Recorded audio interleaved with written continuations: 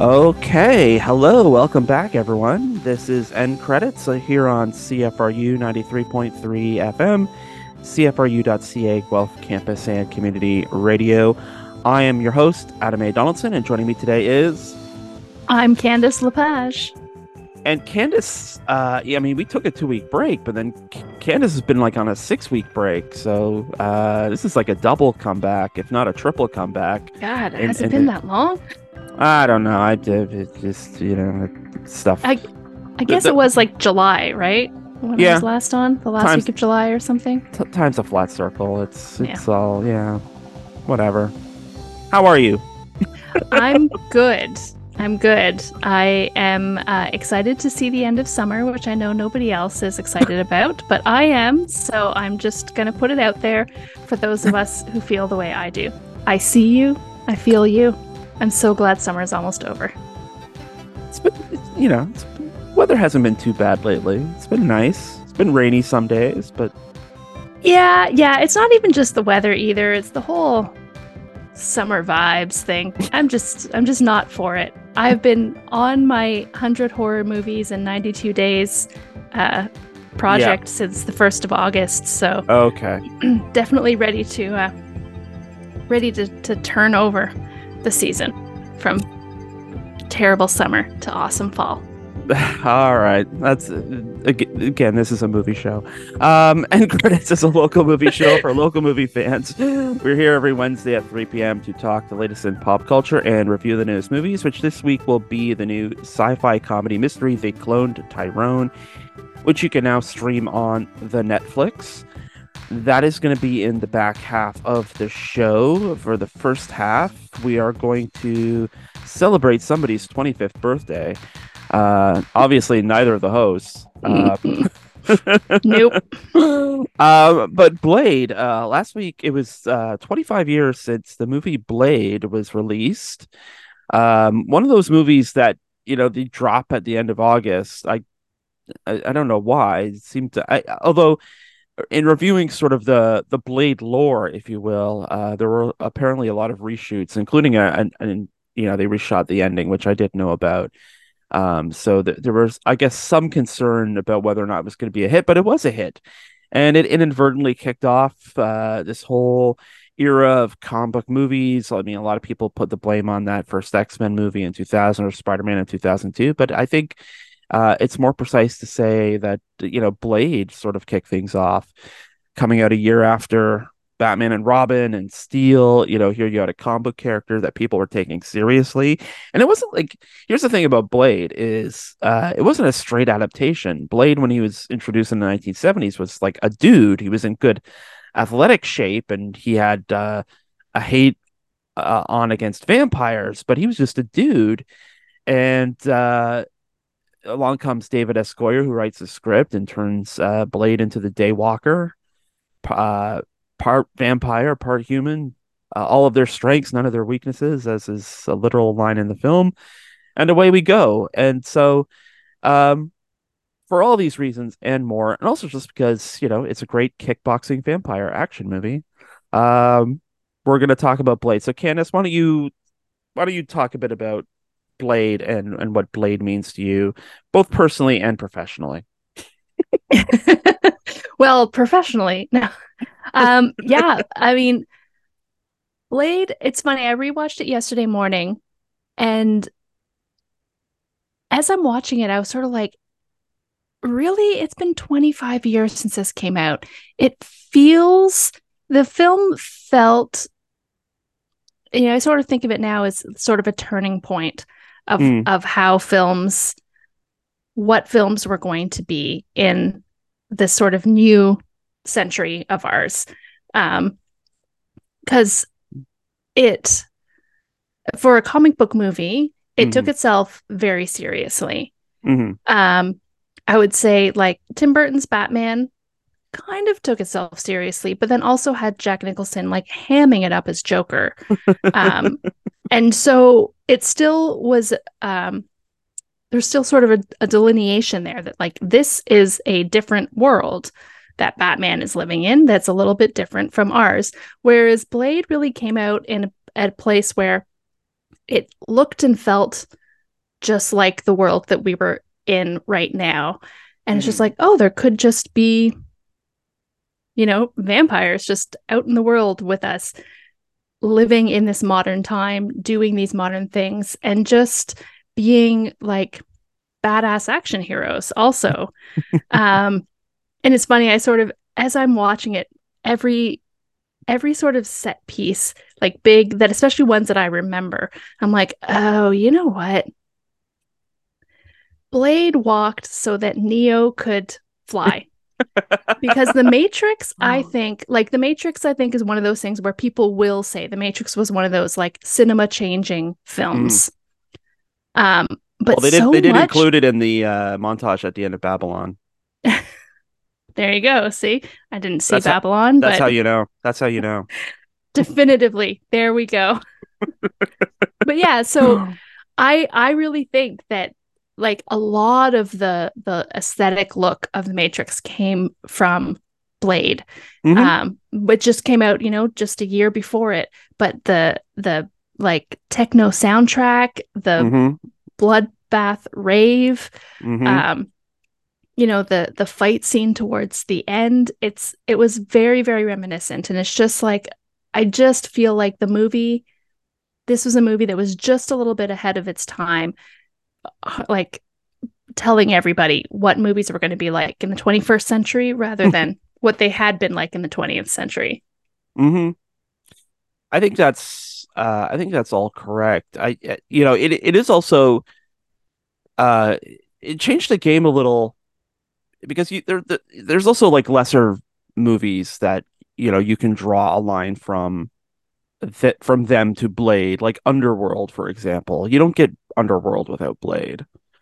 Mm-hmm. Um, I think those Resident Evil movies too, to a certain extent, like there's this kind of like mishmash of this modernist aesthetic with like these classical monsters, whether that's like vampires or werewolves or zombies or things. Um, this idea that just under the surface there's this entirely different other world where ancient things are sort of still there, still dominant in a way. And Blade does that in like really interesting ways. It's, you see there's a scene and it's very, very quick. It's, Blade's driving around town and it drives past a corner and then you see like a vampire feeding on a person. And it's like, well, it's kind of there blinking an eye and you miss it. And I think at, that's what like adds this kind of like really interesting quality to this, that you have police officers who are marked and work for certain vampires, and the whole idea of these familiars, which is also lifted directly from Dracula, but it's not just that they're crawling along the floor eating bugs while not serving vampires. They have like actual functions out in the world as you know spies or delivery people or politicians or whatever. So there's a lot going on in terms of just like how the world is set up to. There's also, I mean, the Blade himself, Batman obviously still being a very big influence. Like Blade has very clearly been like Batmanized, where he's got the long coat, he's got the gadgets, he's got a Blade mobile, he's got an Alfred. Um, So, I mean, the concept of Whistler, which was created for this movie, again, and Chris Christopherson is great casting in this too. This, very, I mean, obviously with his country western background, brings this very like kind of authentic, like old gunslinger mold to it. He's seen some stuff, he's been out in the world, he's world weary. But that was created for this movie. What's interesting, um, it was such a great idea that David S. Goyer had like written a script years before this went into production, and then they inserted Whistler into the Blade episode of Spider-Man, the animated series. So, it's this weird thing. It's like, did they borrow that from the animated series? No, the animated series took it from a unproduced Blade script. It's kind of weird, just how deep the influence goes all over the place. Yeah, yeah. And I think even the like because in comic book lore now, Deacon Frost and Blade's mother, like all of that was sort of retconned into Yep. Blade's Yep. comic book history, which was Yep. all sort of from this movie too. Um, yeah, and I mean, understandably, because it's really great. It's interesting storytelling that really gives the character of Blade that that sympathetic thing for us, the Mm-hmm. viewer, to watch, right? Mm-hmm. Um, I want to talk about Deacon Frost a little bit. Yes, please. Um, so I think everybody agrees that this is the sort of the part where Blade the movie does not deliver everything else that Blade the movie is trying to deliver, unfortunately, with Deacon Frost. And it's so bad. Mm-hmm. Not it's not so bad that like Deacon Frost and all that. It's just it's too bad that that is what happened because I I get I get the idea. I totally understand the villain they created is supposed to be like new world versus old world. Mm-hmm. And then they tried to make him sort of like a young punk type idea. I Mm-hmm. don't, I can understand why they cast Stephen Dorff Yep. as Deacon Frost, particularly at that time. Yep. Stephen Dorff was very famous for being Stephen Dorff. Yep.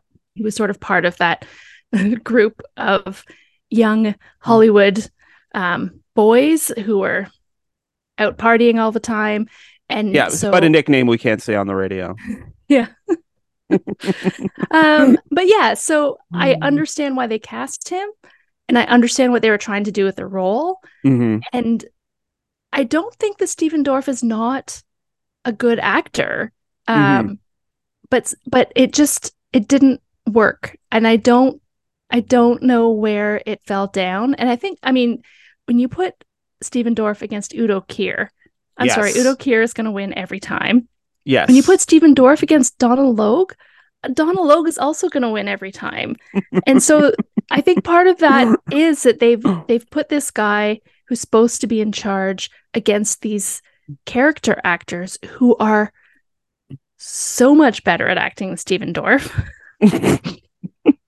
And like I said, not that I'm saying that Stephen Dorff is not a good actor, but he was also still very new. Like he you know now uh maybe he would give a very different performance. It wouldn't really be the same role either, but you know, he was still young and inexperienced and he's Mm-hmm. acting against these character actors who are so good and it just I think part of the problem is that he was being directed to be sort of like be petulant, Mm-hmm. be be the young like upstart that nobody likes.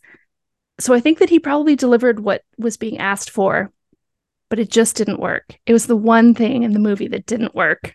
Yeah. I'm not 100% sure because I think he is doing exactly what was asked of him. It's interesting because I seem to remember him getting like co-billing with Wesley Snipes in Hmm. like the ads and things. Um, so he was like an ascendant. I think there was this idea that he was like the next big thing.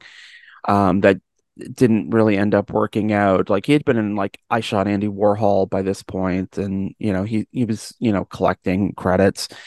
But yeah, Udo Kier, um, it's just there's so many great lines when he's like, "You'll never be a pureblood Frost."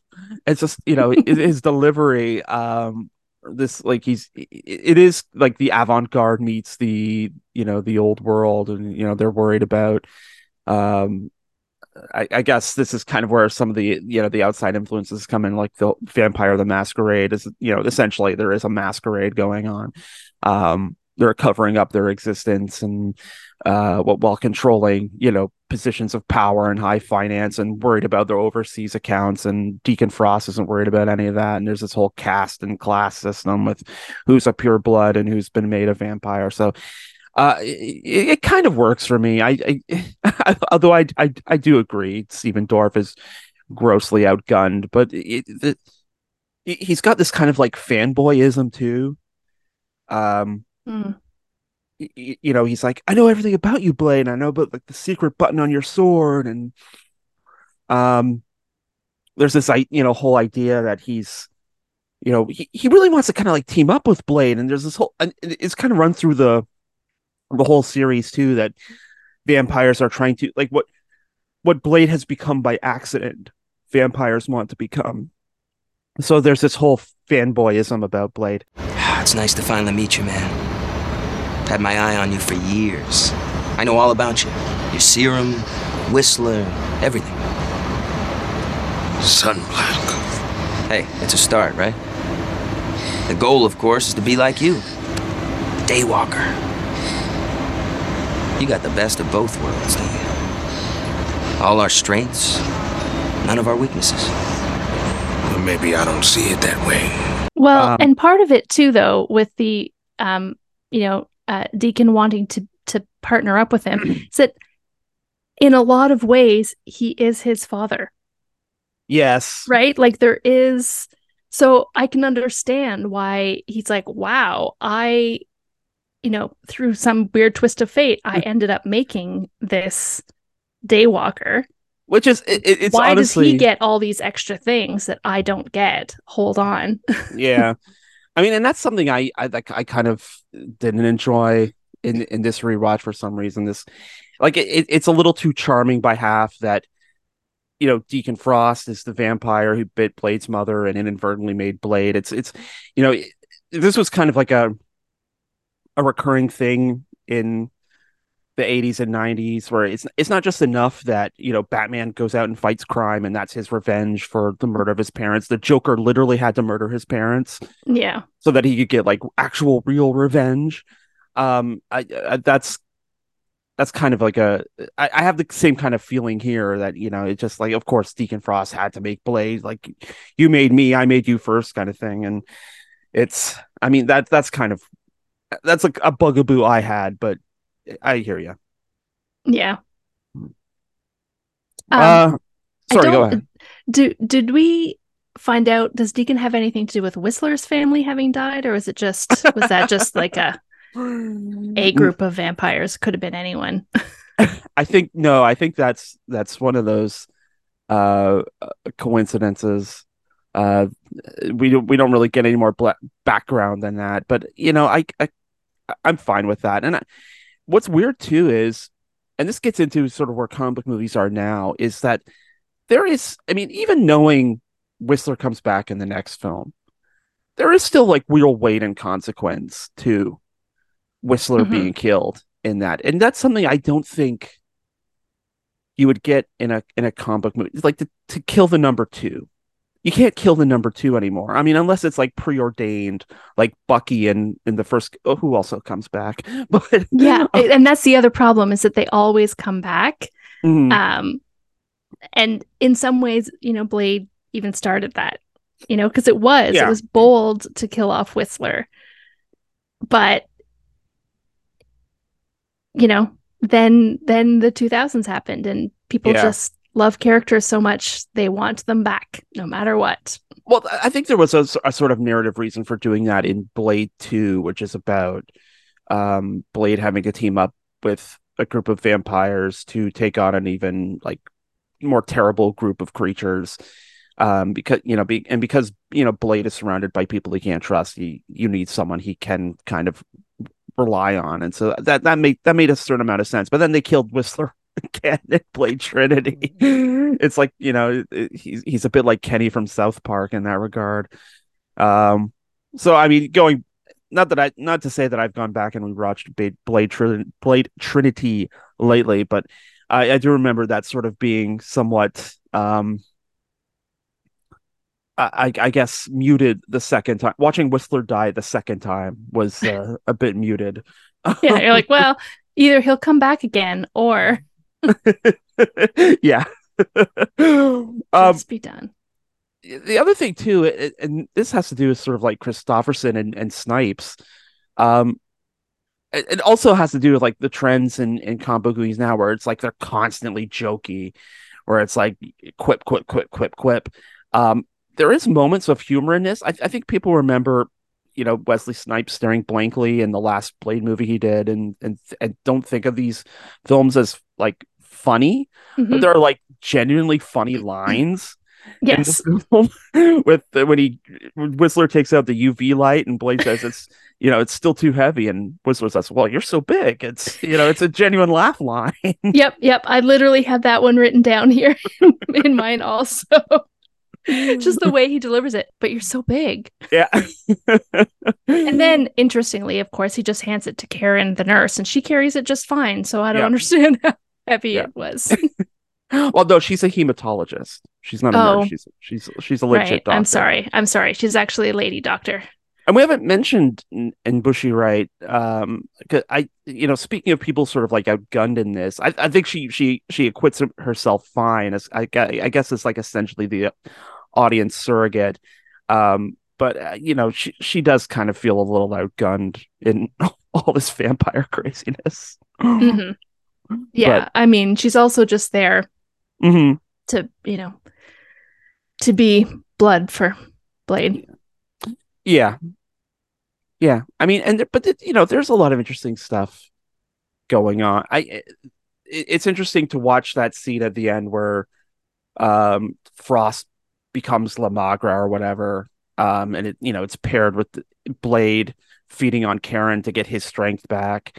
To have these two like sort of becoming scenes back to back where Blade becomes sort of a true vampire maybe for the first time, feeding on a human and all that comes with that, while Frost becomes this other thing, this blood god or whatever, which was supposed to be again in the deleted ending was supposed to be like a blood tornado or something, and it ends with this sword fight, which is great. It's Hmm. I think that's another check mark in this column as compared to other more recent things where it's a tactile fight. It's two guys Yes. fighting in a set. And like, yeah, there's effects and yeah, there's some computery stuff near the end, but it's it feels real. You can feel the crunches. There are stakes. People are using real swords in a real scene. Yeah, they're actually like stunt performers there. It's not just all Yeah, against green screen. It's yeah. not just people flying and shooting their arms at each other. And then from their arms, eventually a CGI laser will come out. Yeah, yeah. Or they turn into like a CG Gleep Glob, and they to power up. And it's one of those things. I think there would have been an expectation. I think the reason why they were doing the whole like blood tornado or whatever La Magra was supposed to be was like it's a comic book movie. There has to be this big thing at the end, and they for whatever reason, like effects wise or budget wise, they just couldn't make it work. So they instead do this other thing where it's two guys fighting, and Yeah, but I think that's also like that's a little bit about the time, right? yeah, Like while Blade was really forward looking with the way that movies were going to be made, it was mhm. still, the last half of the century when people were still, there were still westerns coming out, not a lot of them, but and like Well, it's interesting you should say that because the other vampire movie we get in 1998, the other big vampire movie we get is John Carpenter's Vampires, which is like the closest thing mm, John Carpenter does doing a western. yes, that Um, is pretty western. but it's also you get those two movies that are both kind of calling back to something, but which one do we remember more from 1998? It's Blade, which Well, there's does also the James Woods of it all of John he's not Carpenter's vampires. he's not yeah, James Woods hasn't acquitted himself well, shall we say, in the 2020s. Yeah, I don't really feel a desire to go back and rewatch that film. Yeah, no, I hear you. Um but it does make me wonder, and just to look to the future for a bit here. Um Also, the future from Blade, not necessarily Mhm. future from where we are now, but we'll get into that too. You get Stephen Norrington, who comes out of this as kind of like he's ready to do some stuff. He's ready to have a career. He was in special effects. He does this one small movie called Death Machine. He gets Blade, and he's attached to all these projects as someone who would be coming out of a big success like this would. And then he goes on to do League of Extraordinary Gentlemen, which not only kills his career, you know, basically forces Sean Connery to go, okay, that's it, I'm done. See you guys. Yeah.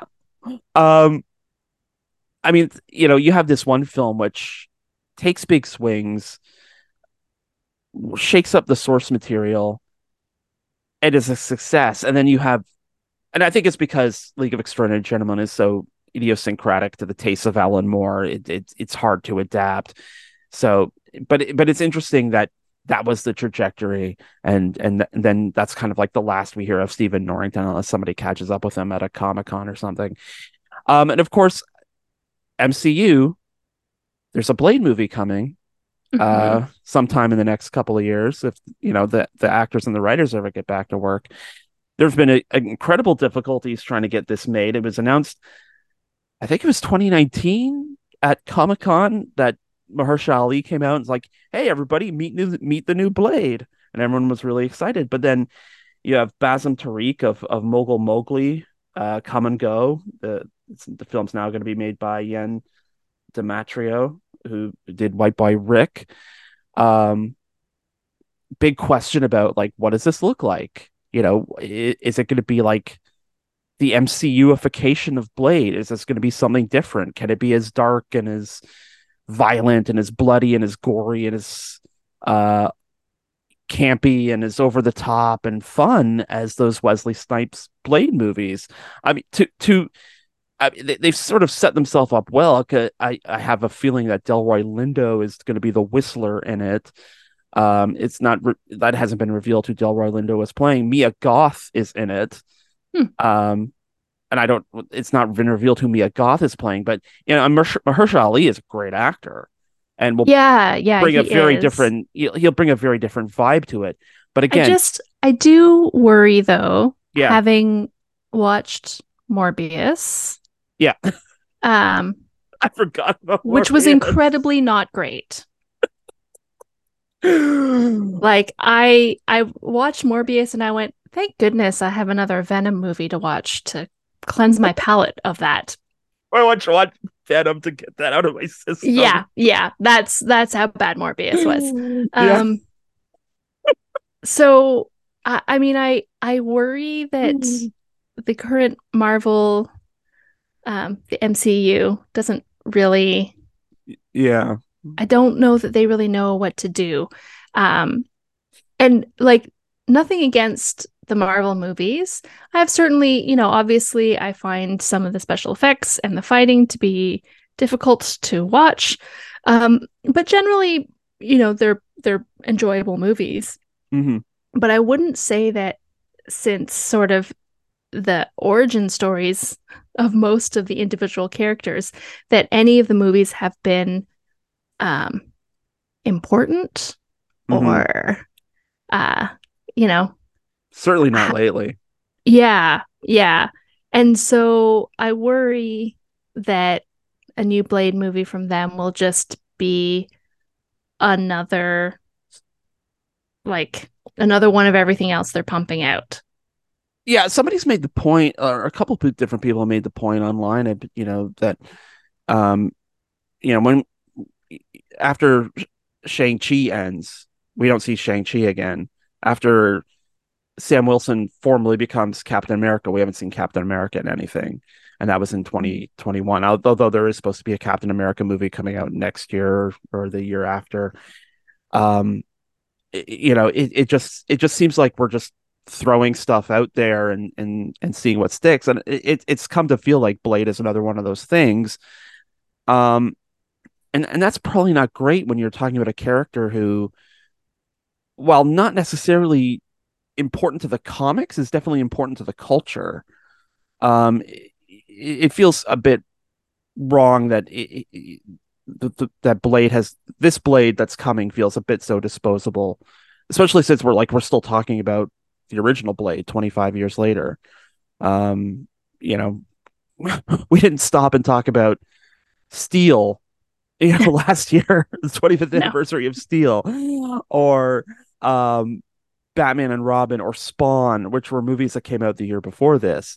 But, we are still talking about Blade. Blade is still a thing we visit. Blade is still a thing we reference. Um, Wesley Snipes as an actor, despite his, personal difficulties, is still one that people have a lot of affection for. And this role is a very big part of that. Mm-hmm. Yeah. I still remember seeing a cosplayer at Dragon Con as Blade, and Yeah.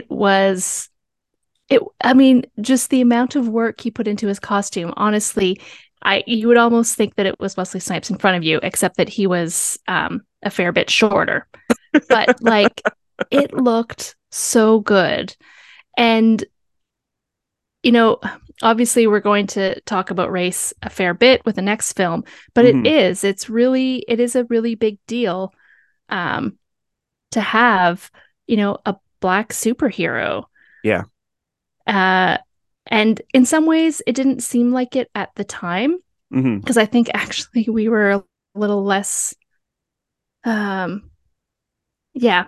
The people fighting against having equality and things weren't fighting so hard in the 90s. Mm.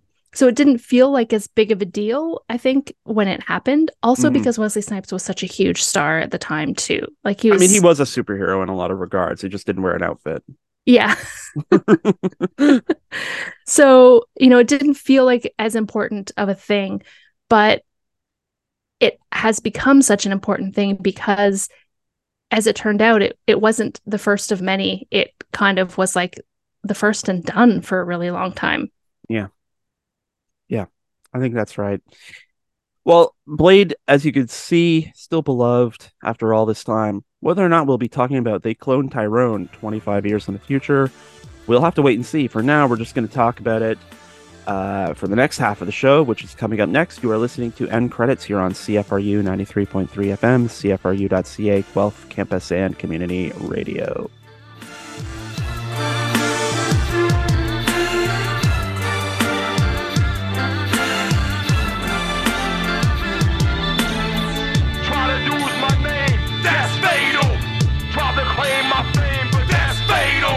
About to bring the pain that's fatal. Right through your jugular vein, that's fatal. Try to use my name, that's fatal. Try to claim my fame, but that's fatal. About to bring the pain that's fatal.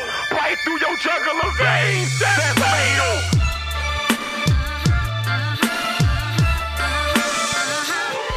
Come on, walk with me. Come on, walk with me. Come on, walk with me. Who that? Well, why we gotta do this? Ain't no way. Damn dope. It ain't no way. Damn. Ain't no way. Jesus. You sending ghosts to a pimp? Money, man. Ain't no way. You got 5 seconds. How this be? 5, There's gotta be a logical explanation to this. Y'all see this shit? man, 3 of them will bust your shoulder. Man, open the damn door. You know why I'm here? I think we got more pressing issues to talk about. And what's that? They shot your ass. Where the money at? Do you not remember getting lit the fuck up? You should be breathing through some tubes right now. Look, I don't have time Took for all it. this. Fontaine, you took it. You took it. You came in here, you went to my haberdasheries, you passed up on my beige bitch, and you went outside and you pulled a 50 cent. And that was a clip from They Cloned Tyronne. It is a new film from writer and director Jewel Taylor, and it stars John Boyega, Teyonah Parris, Jamie Foxx, David Alan Grier, J. Alphonse Nicholson, Eric Robinson Jr., and Kiefer Sutherland. Whipping out the Southern accent for the first time, I think, since A Few Good Men. I don't think he's used that one in a while, which is which suits me since he's playing the villain in this. Mm-hmm. Yep. Yep. It's also kind of unusual because Kiefer Sutherland was in a show on Paramount Plus called Rabbit Hole, which is about someone who's the victim of a conspiracy. Oh, yeah.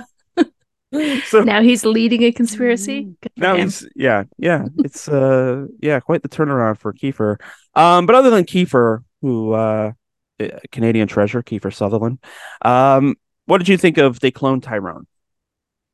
I really loved it. I thought it was really, really good.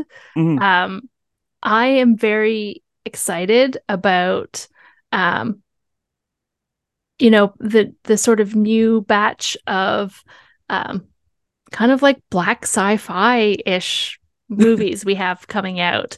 Mm-hmm. Because it is sort of one of those things where I think people just sort of think about science fiction as a very white thing. Mm-hmm. Because for so long, that's just what happens, right? You're just told that there were no black sci-fi authors. They didn't tell those stories. That didn't happen. And then everybody believed that for a really long time. And now we're starting to get some really bizarre kind of very like by black people for black people sci-fi stories, which is great. Like Mm-hmm. Sorry to Bother You, They Clone Tyrone, even Nope, which I think is very sci-fi. Oh, it is. Yeah. And I think it's only it gets better with each rewatch, I think. Yeah. I would agree. And this movie, I think, is one that's going to get better with rewatch too. Yeah. Because of course there's a little bit of a mystery and a twist. So you're sort of watching, you're like, what is going on? And then finally, once you find out what's going on, okay, now we're on board. But to rewatch it, of course, now then you rewatch it knowing what's going on and start to see all the little ways that was always there, which is great. The ways that they were always being surveilled, basically. Mm-hmm. I'm really, I feel like I need to do like some deep dives into this film. I've queued up a bunch of like YouTube videos of people talking about it. Um, yeah, I love it. And great performances. Um, just like because the movie starts to like very much like we're watching sort of Mm. um a urban sort of gang movie. Mm-hmm. And it plays out that way. It's very straight. And then things turn and everybody starts being a little bit funnier, Yeah. but while also playing the straight person. Like particularly John Boyega was always sort of the straight guy, Yeah. to everybody else being a little hilarious around him. But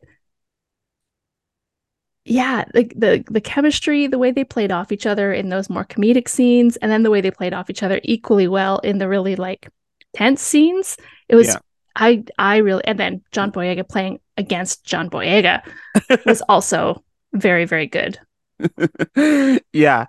I think the acting and sort of the cast, especially the main three, Boyega, Paris, and Fox, um, I appreciated everything Taylor was trying to do in terms of the messaging and things. And I think, not to spoil anything, but I think sort of the justification and the explanation for everything when we get to the big exposition dump at the end, I find that a bit rough. Everything kind of leading up to that I enjoyed a lot, but when we get to the end and everybody's sitting down and like, okay, this is what the movie's about, that's where I felt kind of like it lost the thread. That's not necessarily a deal breaker for me, because like sitting through the first hour and a half is so great, and it is because of those three, with Boyega playing it straight, Fox hamming it up as this sort of pimp relic from the 70s, sequin purple everywhere, and then Teyonah Parris, who um could have gotten lost between the two of them, the sort of like outsized personalities of like the straight man and the more extravagant man. But she is so good at like finding where the punchline is in these conversations, like when she's going on about blockchain and Yes. as they're like arguing over money, is so great.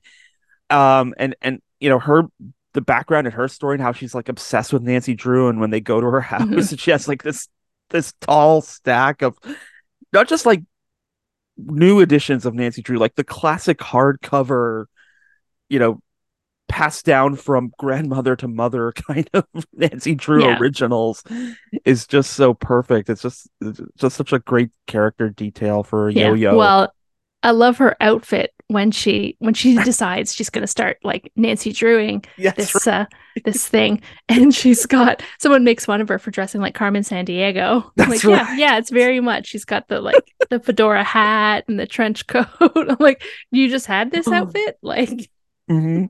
She's been waiting for the day. Mhm. Um, but yeah, there's so much. I agree with you about the rewatch because there's so much going on. Like there are entire like lines of dialogue where you're laughing at something and you're like missing other things.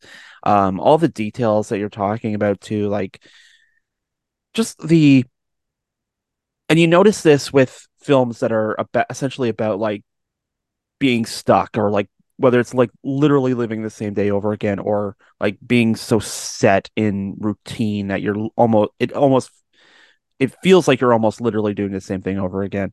But then you start noticing the differences. You notice the old man in front of the bodega Mhm. who's you think he's spouting nonsense, but it turns out he's not spouting Yeah, he's nonsense. actually paying attention.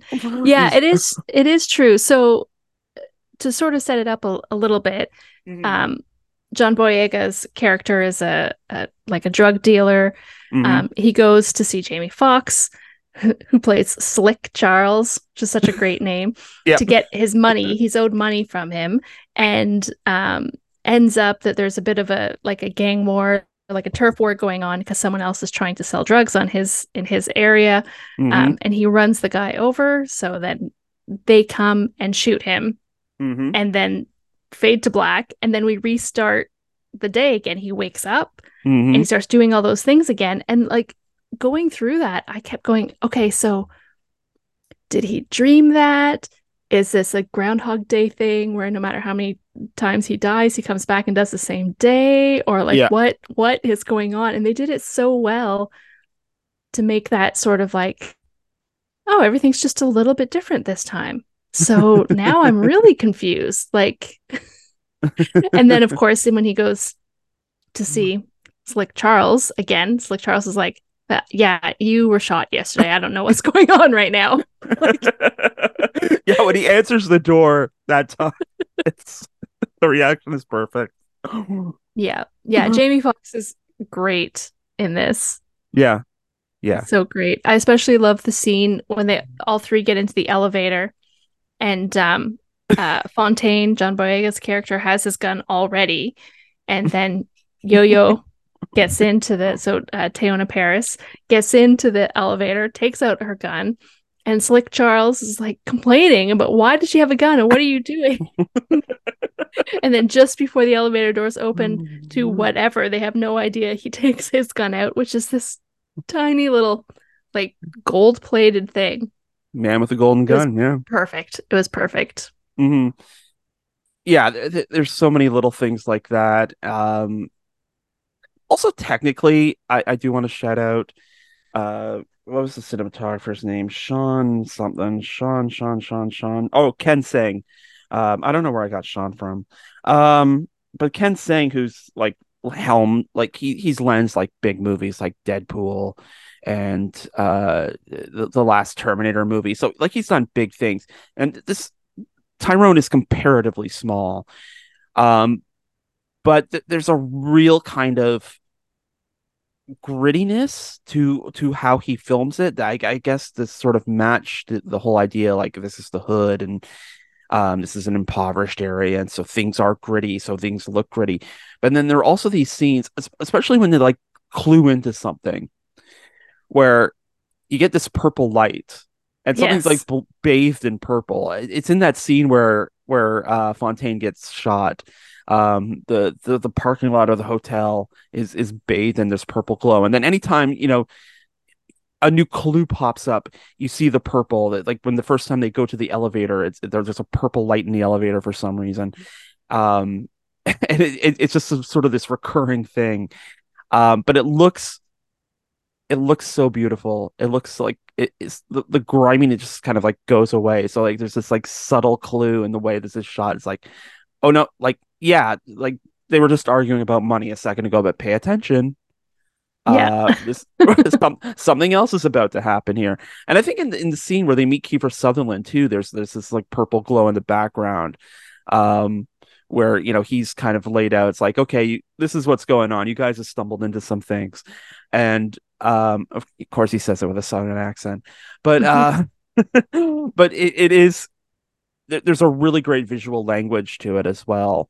Um, and sometimes it's sometimes hard to balance those two, or sometimes you get the one where you get like some like really smart dialogue and really smart characterization, and the technical stuff goes by the wayside.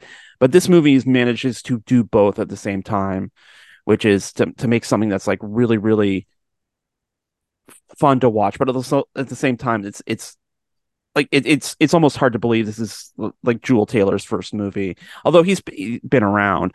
But there's a level of technical excellence, whether that's the cinematography or like the soundtrack. Like, yeah, there's hip hop in the soundtrack, but it's also a lot of soul and R&B and funk, which gives it like this kind of sound of like a 70s blaxploitation movie, which is like when you get to like the Yeah. characters and they're all kind of like these typical like archetypal blaxploitation. You have the drug dealer, you have the pimp, you have the hoe.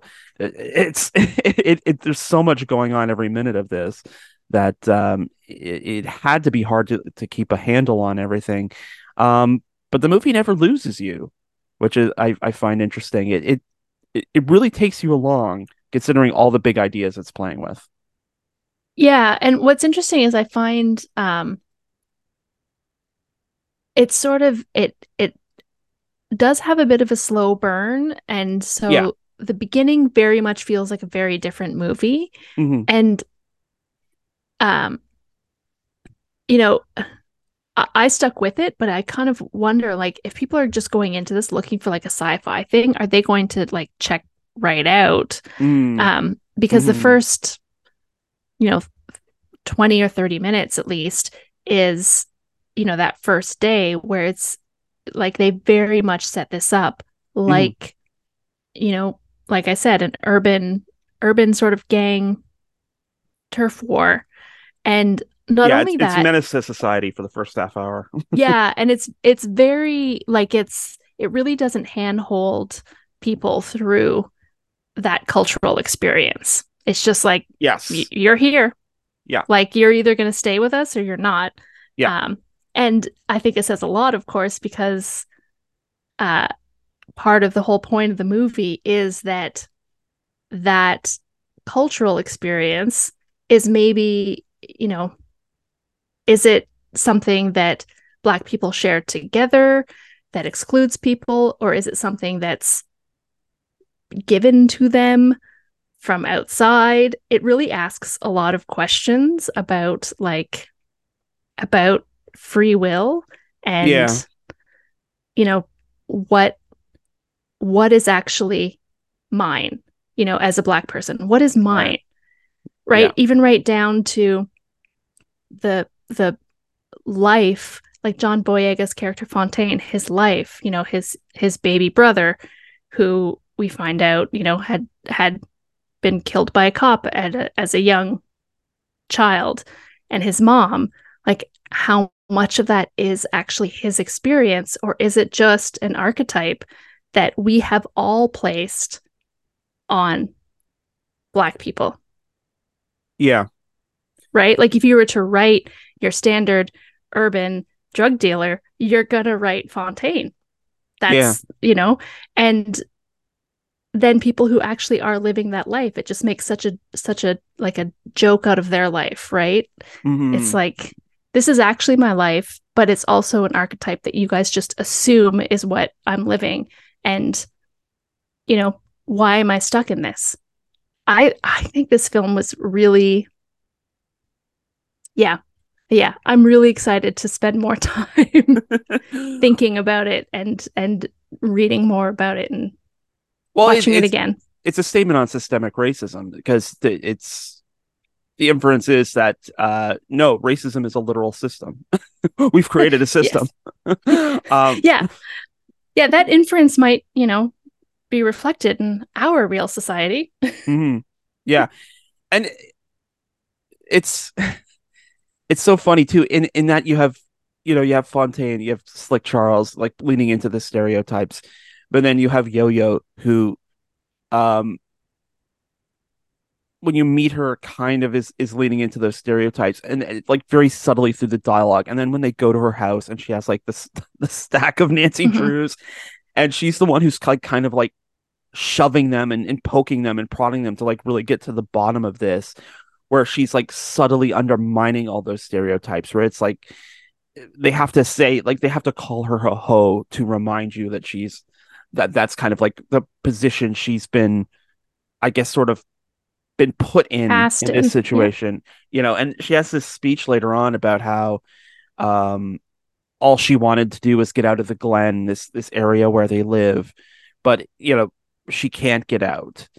And you have to ask yourself too, um is that purposeful, i.e. in the context of this movie, according to the experiment, she has to be there because she's one of the experimentees, or is this a thing that is sort of reflexive of a lot of people in the real world, where you do have big dreams that maybe involve leaving your hometown, but then you never do for whatever reason that is, whether that's systemic, whether that's personal, whether that's about resources.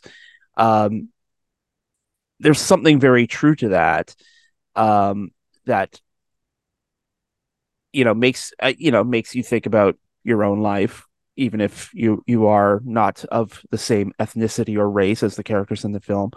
But it also is very telling. Like, is there a system that's sort of like keep you don't want to Yeah. get far down the rabbit hole, but here we go. Yeah, but like everybody believes that like with work and effort Right. you can achieve things. Right. And we all want to believe that to be true, which means we all have to believe that people who haven't achieved things, it's because they didn't put the work and effort into. Right.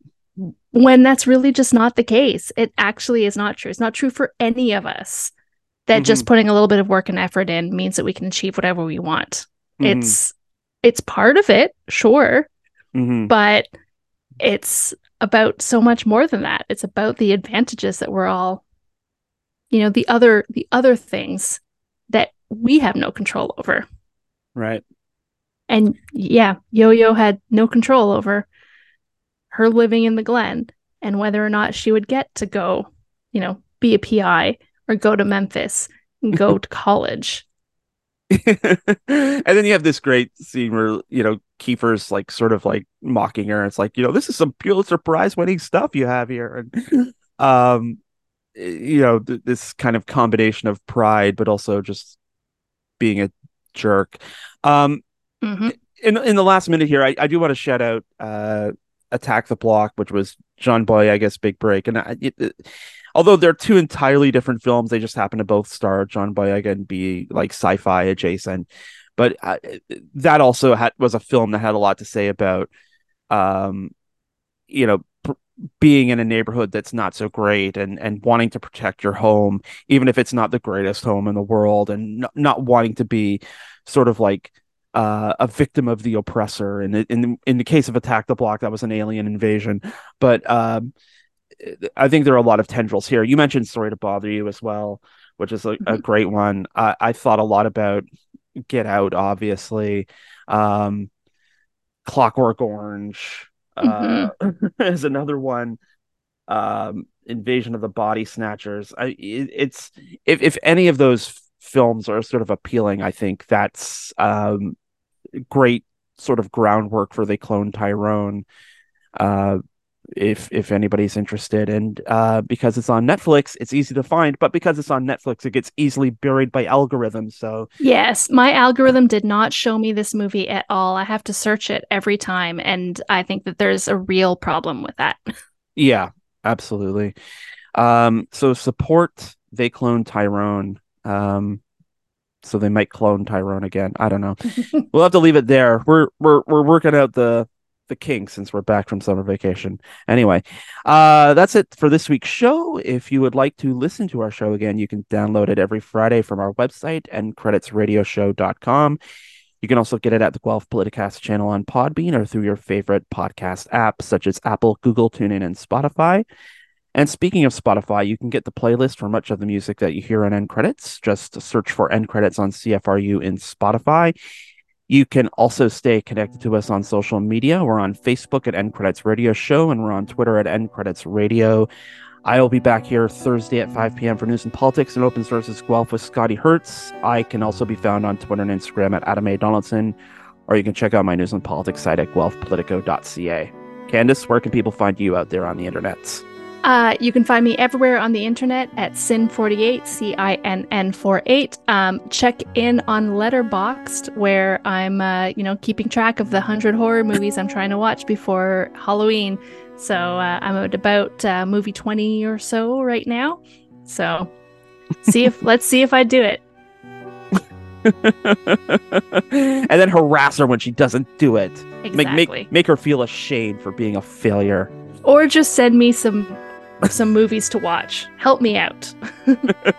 All right. And stay tuned for more great programming here on CFRU 93.3 FM, CFRU.ca, Guelph Campus and Community Radio. We shall return next Wednesday at 3 p.m. for another End Credits, and we will see you then.